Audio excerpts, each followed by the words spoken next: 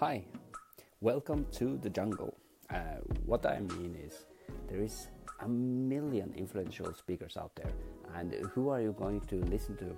I mean, you have a few very famous ones, but the new one that comes up are really good too. So, what advice are you going to go after? The I like Tony Robbins, and the way he said, go after the best in the world and copy everything they do. That's the fastest way to get the result you want. There's another saying that the man who chases two rabbits catches none. So you need to be focused on one mentor and follow him. Okay? No matter what kind of result you want in life, you must be laser focused. You must have one mentor and follow him.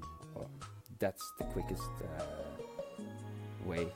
So I know there is a ton of information out there, and for all you people that want to make money on a podcast or be an influential speaker, don't become one of these info junkies that just dig into all these books and all these videos and never actually create something. Do like Gary Vee says, document versus create, because procrastination is one of the biggest enemies for success, because people tend to wait until it's so perfect before they launch it, but then it's too late.